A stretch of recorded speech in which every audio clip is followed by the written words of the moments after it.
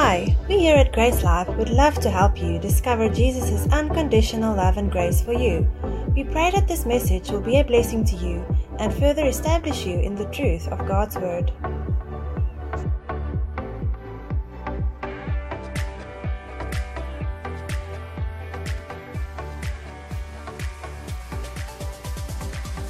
Amen. Awesome. Let's open up our hearts. Let's open up and switch on our minds. And let's be ready to partake of the word this morning. I want you to be engaging with me. I'm inviting your engagement. I'm inviting you to really think for yourselves as we're getting into the word. And because we don't just want to kind of have this classroom mindset when we're getting into the word. We really want to have a family, a lounge, a living room environment where we're digging into the word together. We're responding to what we're hearing. We're asking questions, so to speak. And if there's anything that doesn't make sense to you or anything that's unclear to you, please feel free to contact me, and we can get further into some of the things that might be uncertain to you. But we're working through the letter to the Ephesian church. If you haven't been with us at all, we're in part 6 this morning. So we've already covered 5 teachings, and they're all available on SoundCloud. But the awesome thing with this letter, it's really so simple, how it's talking about our identity in Christ. And because of our identity in Christ, because of the transformation and the spiritual transformation that we encountered, becoming born again, and our old natures have been crucified with Christ, and we've received a new nature, a holy nature. Because of that, there's a whole different life that we've been set up to live. And we see this unfolding within this letter. And we're only in chapter 2, and we're going to get into that this morning. But just a quick recap from when we last saw each other, because last week we obviously had the prayer meeting, and that was awesome. That was really a blessing. Thank you for everyone who could be part of that. But the last time we saw each other, we got into some of chapter 2, and we saw that the greatest problem with the world isn't sin, but disobedience. And oftentimes we kind of think that sin is disobedience or disobedience is sin. But disobedience, defined in its simplest form, is just unbelief. It's not believing in the goodness and the nature of God. We saw this happen to Adam and Eve. Their sin wasn't eating of the fruit. Their sin was not believing in God. It was unbelief in the nature and the character of God, and that God created them perfect. God created them without any lack, but they believed the lie from the devil, which said that you aren't really technically like God. If you do this, if you eat of this fruit, then you will actually become like God. Whereas if we see the whole picture, and if you know the story, we see the picture that God created man in his image and in his likeness. So there was no lack of them. They were perfectly formed the way that God wanted them to be, and they didn't believe that. And that is disobedience, unbelief in the goodness and the nature of God, elevating our wisdom and knowledge above his word. That is basically the problem that the world is sitting in. It's unbelief in the goodness and the nature of God. It's not believing that God created us to be in relationship with him. God created us to be loved. And from that place of receiving his love, we can love one another. We can be selfless with one another. But that only comes through receiving a new nature, having our old nature crucified with Christ, and renewing our minds to this new nature. And that is what Sunday gatherings are about. That's what this whole ministry is about. It's about establishing people in the truth and the reality of their Christianity.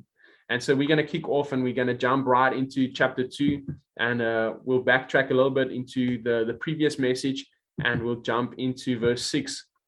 I'm going to read verse 6 to 9 from the Amplified Classic, and then we'll break it down a little bit.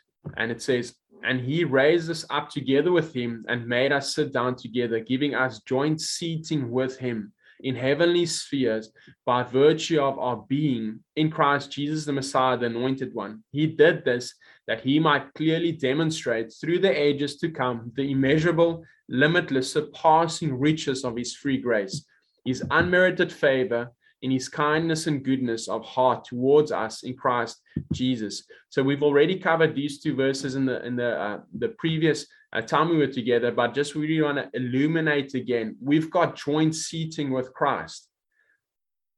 That is something that just shakes religious bones. Having joint seating with Christ, we are seated with him in heavenly places. I love how it says there in the bracket, the Amplified, by virtue of our being. There's nothing wrong with you. You are complete in Christ. Colossians 2:10 says, you are complete in Christ. You are completely crammed to the full with everything that God wants for you. You are lacking in no good thing. Now, what religion would want to tell you and what the devil would want you to believe is you lacking something. You're lacking something. You need to do a few things before you can experience everything that God has got for you. Putting a whole bunch of to-dos in front of you, a whole bunch of tick boxes that you need to get before Jesus reappears again, kind of like getting to that level. There's no levels in the kingdom of God. There's one level. It's Christian or not. Like you're either a Christian or you're not a Christian. You're either filled with the fullness, complete in Christ, or you're not.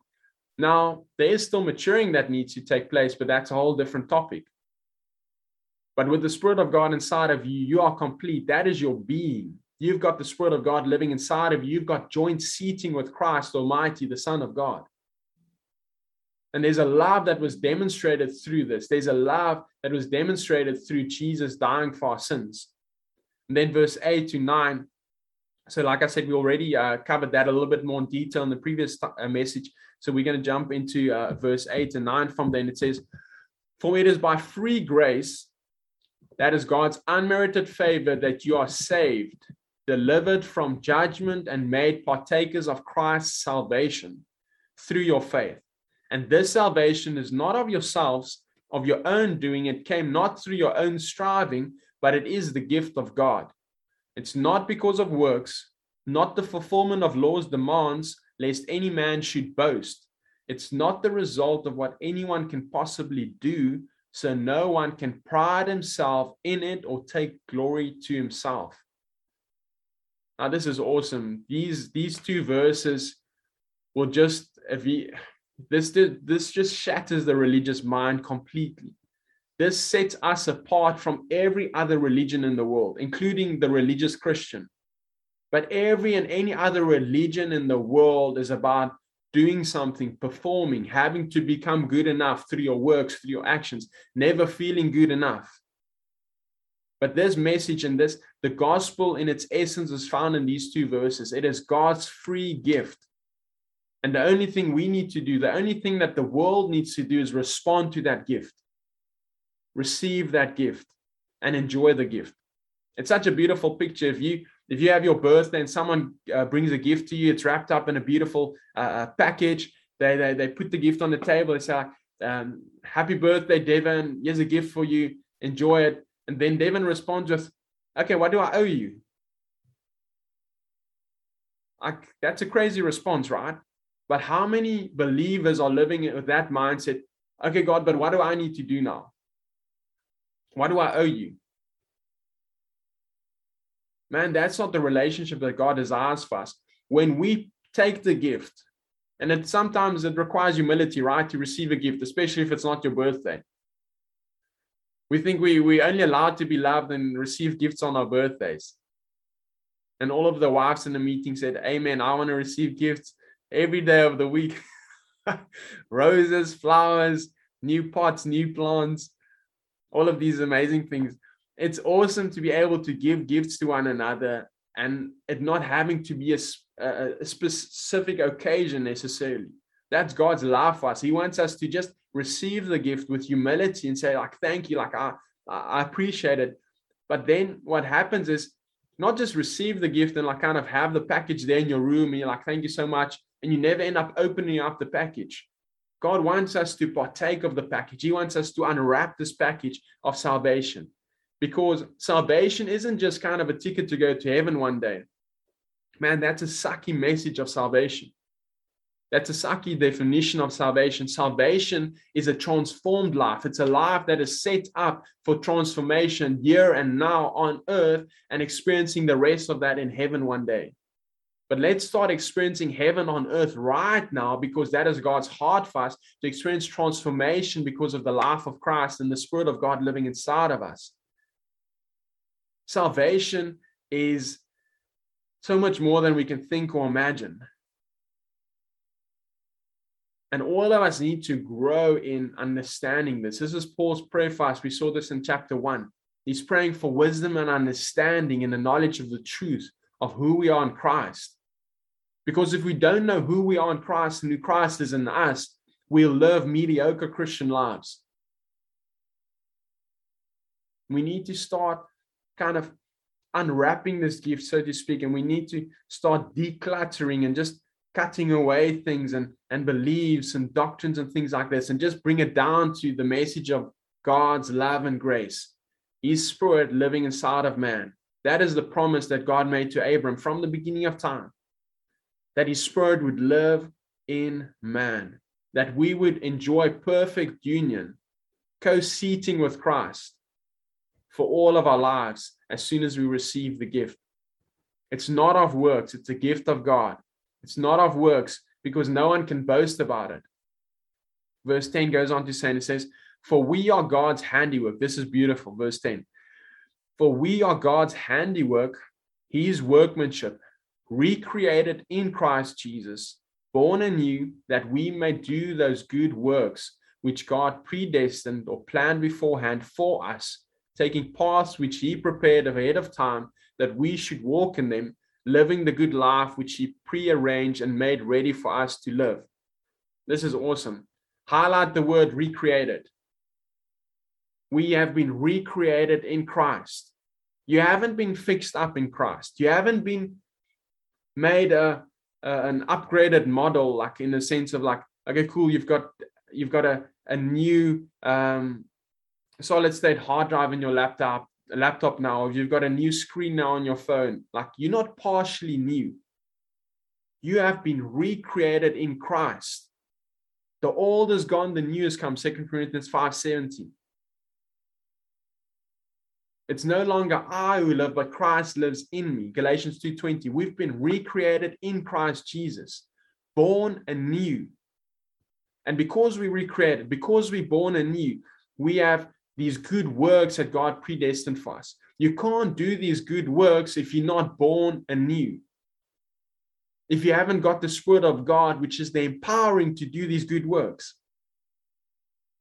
You can't do the good works if you haven't come to know the heart and the desire of God for you to do these good works.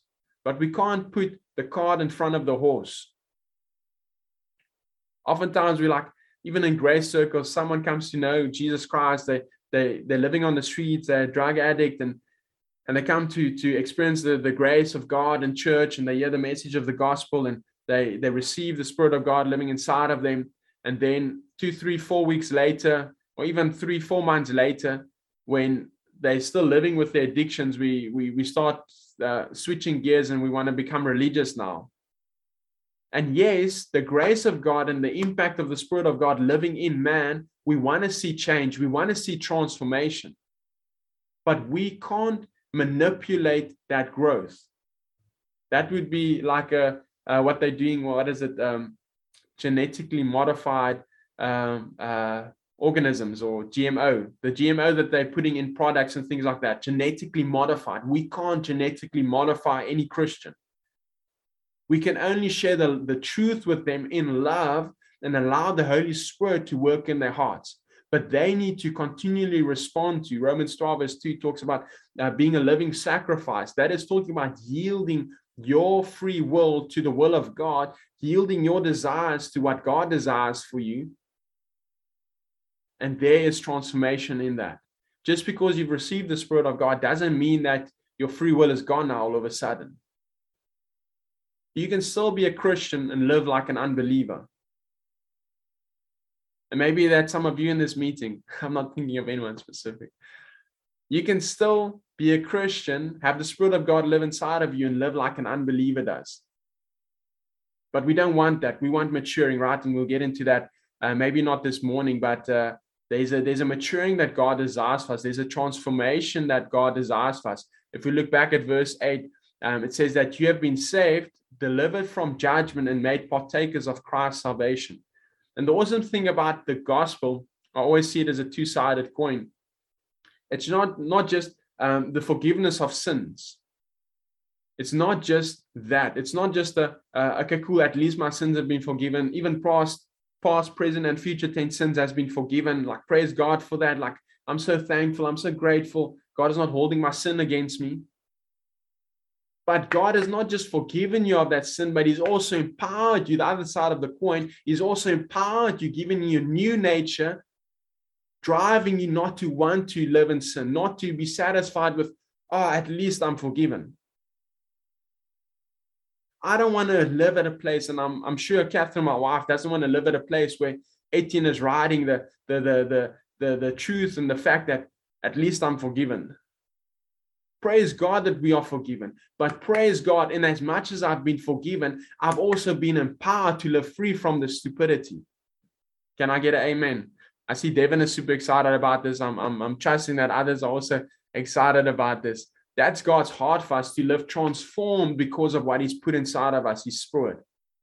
We are His handiwork. God is doing the work in us. He recreated us. We can't recreate ourselves. We are His handiwork. Now, a question I want to ask you, does God make mistakes? I really believe that people, someone in this meeting, and I'm pretty sure more than one specific person, or someone who's going to listen to this audio afterwards, you need to ask yourself this question, or answer this question: does God make mistakes? No, He doesn't make mistakes. He is perfect. If He's perfect, that means that He can't make mistakes. You're not a mistake. You need to come to know this, that you are not a mistake.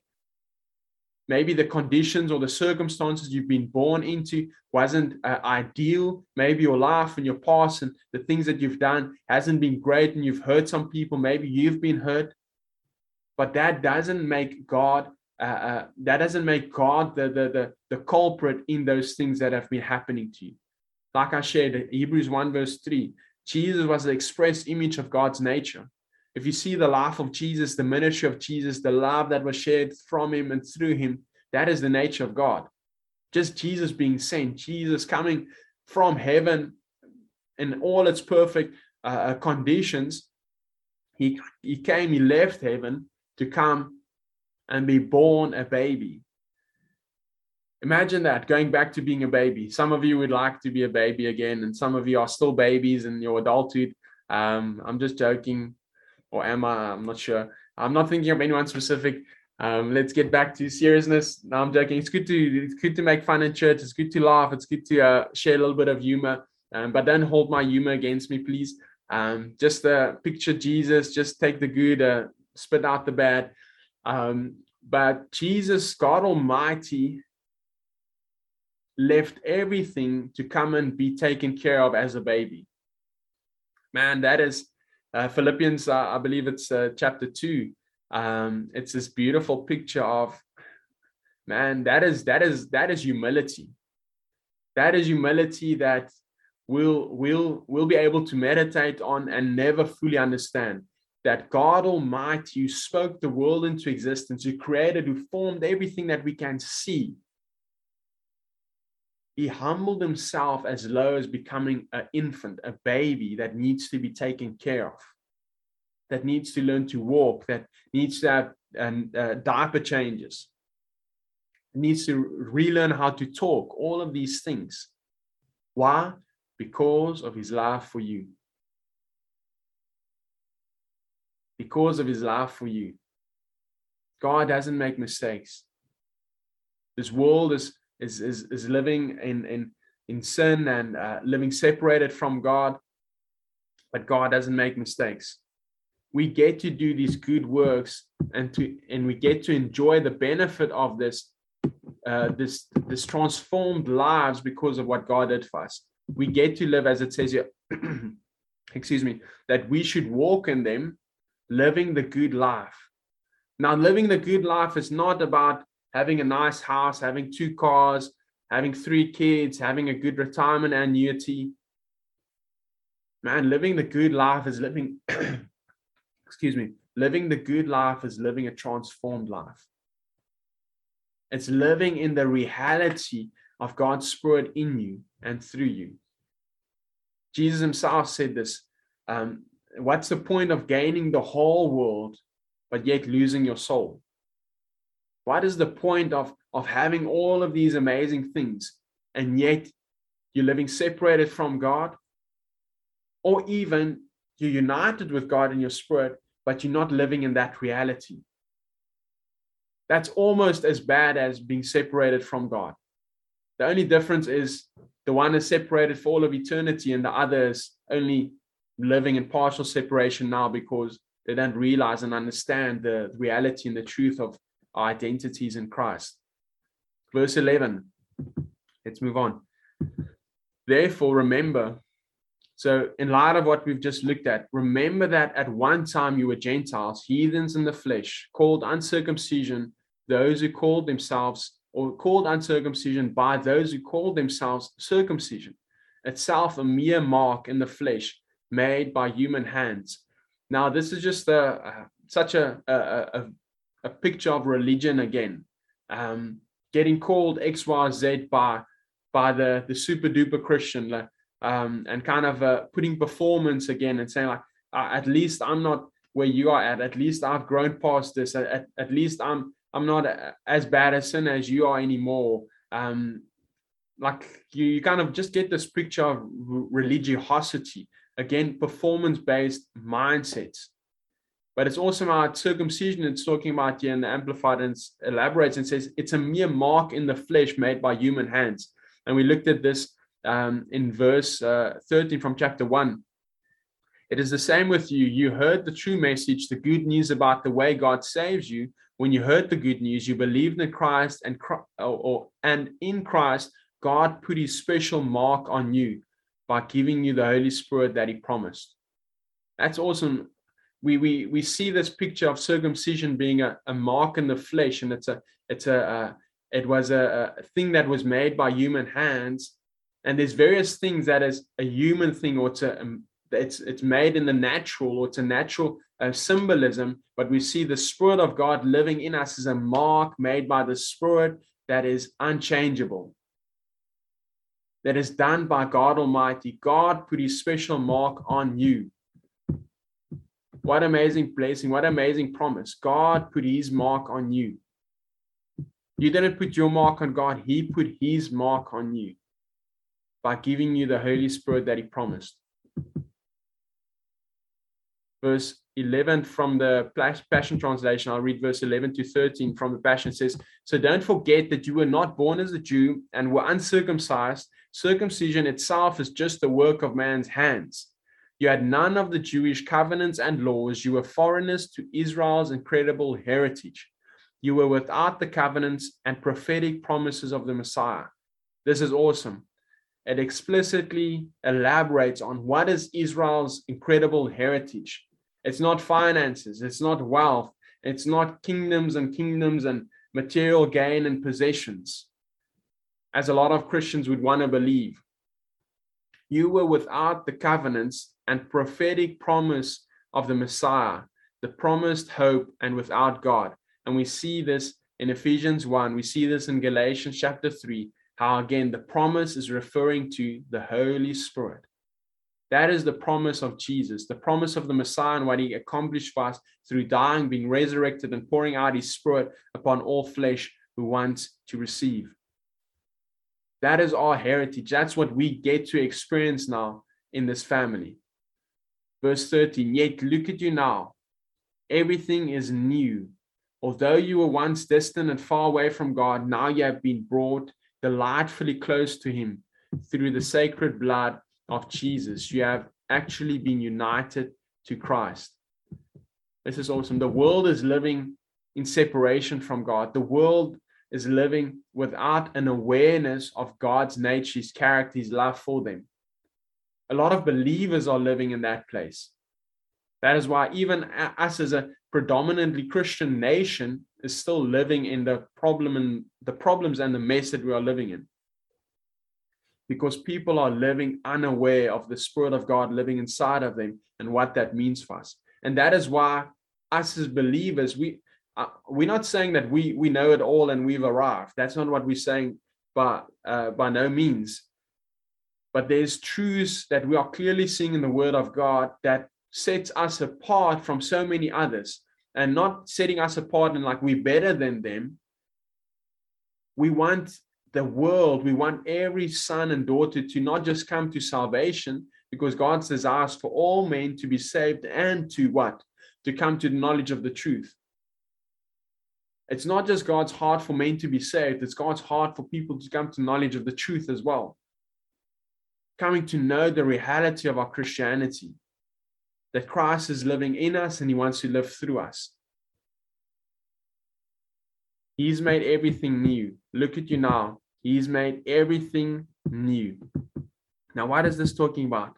What is this everything new talking about? Is it talking about our actions? Is it talking about like we've received an upgraded new body? Once we were fat, now we've got a six-pack and we've got long, wavy, blondie hair and like, obviously it's not talking about that. It's talking about our spiritual identities. That is our driving force, the Spirit of God living inside of us. That newness we can experience when we yield to that, when we surrender to that, and allow the Spirit of God to lead us and to show us. But I love this, the last part here. We've been brought close to him through the sacred blood of Jesus. You have actually been united to Christ. And this is now I've got so little time to focus on a big part of what the message was about this morning. And I'm trusting that what we've looked at so far has already been a blessing to you, but we're just going to pick up the pace a little bit. The question is, how close are you really to God? How close are you to God? Think about this. How close are you to your skin? How close are you to your mind? Or maybe thinking like that's a silly question. Like, how close am I to my skin? How close am I to my mind? You need to get this. Like, as you're as close to your skin as you'll ever be, you're as close to your mind as you'll ever be. In that same way, you're as close to the Spirit of God, being united with him, as you'll ever be. You can't get closer to God than you are right now as a born-again believer. Man, that's an amazing reality. There's no separation between you and your skin or your mind. There's no separation between you and God. So much more, because that is going to be a reality for all of eternity. 1 Corinthians 6:17 also emphasizes this. He that is joined unto the Lord is one spirit with him. Not one looking like two, one spirit. You don't have two spirits. You've got one spirit, and it's the Spirit of God Almighty. And this is really an awesome picture linking to our marriage to Christ. Matthew 19, verse 4-6 says, haven't you read the scriptures? Jesus replied, they record that from the beginning God made them male and female, and he said, this explains why a man leaves his father and mother and is joined to his wife. I like the word. He's joined to his wife, and the two are united into one. Since they are no longer two but one, let no man or let no one split apart what God has joined together. The Amplified says like this, and said, for this reason, a man shall leave his father and his mother and shall be united firmly, joined inseparably to his wife, and the two shall become one flesh. The King James verse 6 says, wherefore there are no more twain, but one flesh. What therefore God has joined together, let no man put asunder. Now, while I'm focusing in, zoning in on this picture, this joining together, we are called the bride of Christ. He's our bridegroom. We are married to Jesus. We are united. We've become one with him, united to him. What God has joined together, it's God's idea. It's not a man-made idea. The Spirit of God living in man is not some cool idea that man came up with. It's God's idea. It was God's design from the beginning of time for his Spirit to live in man, for us to be united with him. We get to enjoy this unity, this joining together. I love Amplified, inseparable. We are united firmly, joined inseparably to Christ. But I love how the verse 6 says, let not what God has joined together. So who did the joining together? Not you. You responded to something, and because of that response, God did something.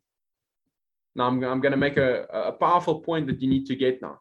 God joined you together to him when you responded in faith to the grace of God, to the gift of Jesus Christ. Now, verse 6 in the New Living says, let no one split apart what God has joined together. Can man undo what God has done? Think about that. Can man undo what God has done? Can man somehow stop the completion of the word from Genesis to Revelation? Can man in any way, shape, or form stop what God has written? No one could stop what Jesus was going to come to accomplish.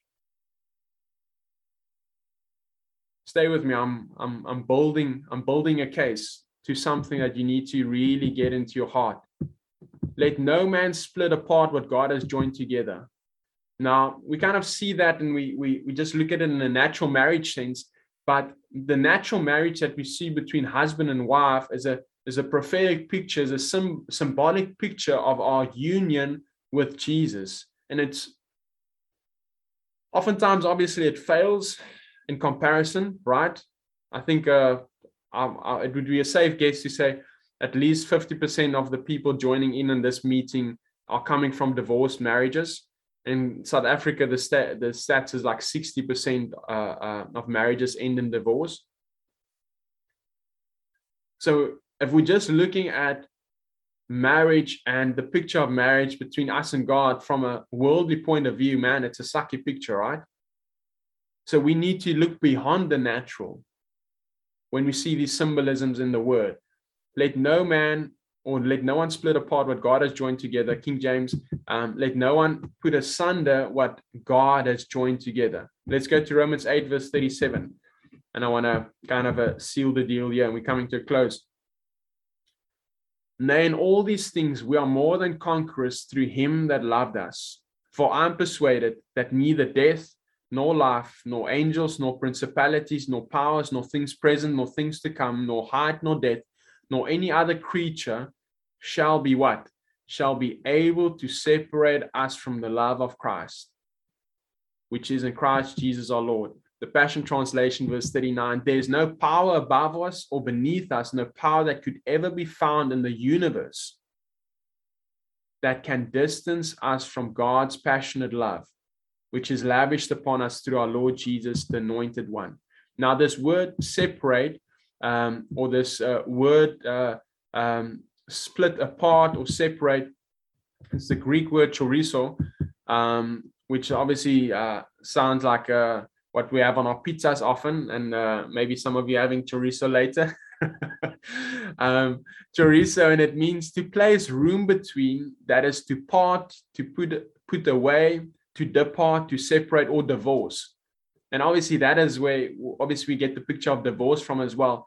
But the awesome thing that we see from Romans chapter 8, verse 37 to 39, and what we clearly see in verse 6 in Matthew 19, let no one split apart. There's nothing, no one in the universe, nothing in the universe that can separate us, that can divorce us from our union with God.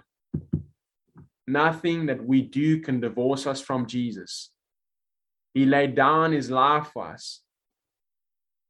We got married to him. He recreated us. He united us. God Almighty united us. We responded to that, yes, but he united us. He put us together with him, and we are stuck with him. Now, maybe you're upset because you're stuck with Jesus. Hopefully you're not, but you're stuck with him. We are married to him. No stupid that you ever do will be able to say or have him respond with, okay, I'm done. I'm out. Divorce. Let's file the divorce. Nothing we do can separate us. Nothing we do can divorce us from our union with Christ Almighty, with God Almighty. 1 Corinthians 3:16 from the Passion says this, don't you realize that together you have become God's inner sanctuary, and that the Spirit of God makes his permanent home in you? That's another beautiful picture of our union with God, is the Holy Spirit living in us. We are the dwelling place of the Holy Spirit. And it's not a temporal dwelling place. It's a permanent home. Who chose to make his home in us? We responded, but God chose and he came and he lived in us. When does that happen? When you respond, when you believe on Jesus Christ. He sets his home up in you. He makes his permanent home in you, his permanent residence. And this leads us to Hebrews 13, verse 5. Don't be obsessed with money, but live content with what you have, for you always have God's presence. For you always have God's presence. For hasn't he promised you, I will never leave you alone, never, and I will not loosen my grip on your life. Man, if that's God Almighty saying, I'll never loosen my grip on your life, I can be assured that no stupid that I do, no mistake that I ever make, no decision that I ever make will be able to loosen God's grip on me. He will not divorce you. Nothing in this world can separate you from the love of Christ, from your union with him. Don't allow the devil to come and tell you lies about you falling from salvation, this and that and the next thing. No, nothing can separate you from your union with Christ. When you've received his Spirit, he came to seal you. He came to seal you. Nothing can change that. As much as my son Chris was born, I love looking at this picture as well. Chris was born and he's not going back into his mother's womb, especially not now, like he's a big boy. He's not going back. When he was born, it wasn't going to change. Now, when you got born again, you're born again, it's not going to change. Case in point. Okay, closing passage of scripture. We've got two more to look at. 1 Peter 1 verse 3-4 says, Blessed be the God and Father of our Lord Jesus Christ, which according to his abundant mercy has begotten us unto a lively hope by the resurrection of Jesus Christ from the dead, to an inheritance incorruptible and undefiled, and that fades not away, reserved in heaven for you. Highlight, incorruptible inheritance, undefiled, that fades not away. The Passion Translation puts point 5 or verse 5 like this. Through our faith, the mighty power of God constantly guards us until our full salvation is ready to be revealed in the last time. We can have full assurance of God's love for us. Constantly guards us until our full salvation. It's not saying you're not saved. This is just talking about when Jesus, with his reappearing, there will be a salvation that you'll experience in your physical body, completeness, in your physical body, no lack, no deteriorating, and also in your soul, in your mind, having a perfect mind like Christ, not needing to filter your thoughts. So that's all this is talking about. But it's awesome how in our spirit, our spiritual security is found, and it's guarded by God's mighty power. Again, it would be silly of any person to think that I can undo what God has done. When you receive the Spirit of God and he seals you, when you are united by God Almighty, there's nothing you can do to divorce him from you. We can have full assurance of God's faithfulness. We didn't do anything to be accepted into the family of God. Apart from receiving, we didn't do anything, and we can't do anything to reject being part of the family of God. Our salvation is secure in Christ. We are in him and he is in us. We are married to Jesus and he will never divorce us. Amen. We'd love to hear from you.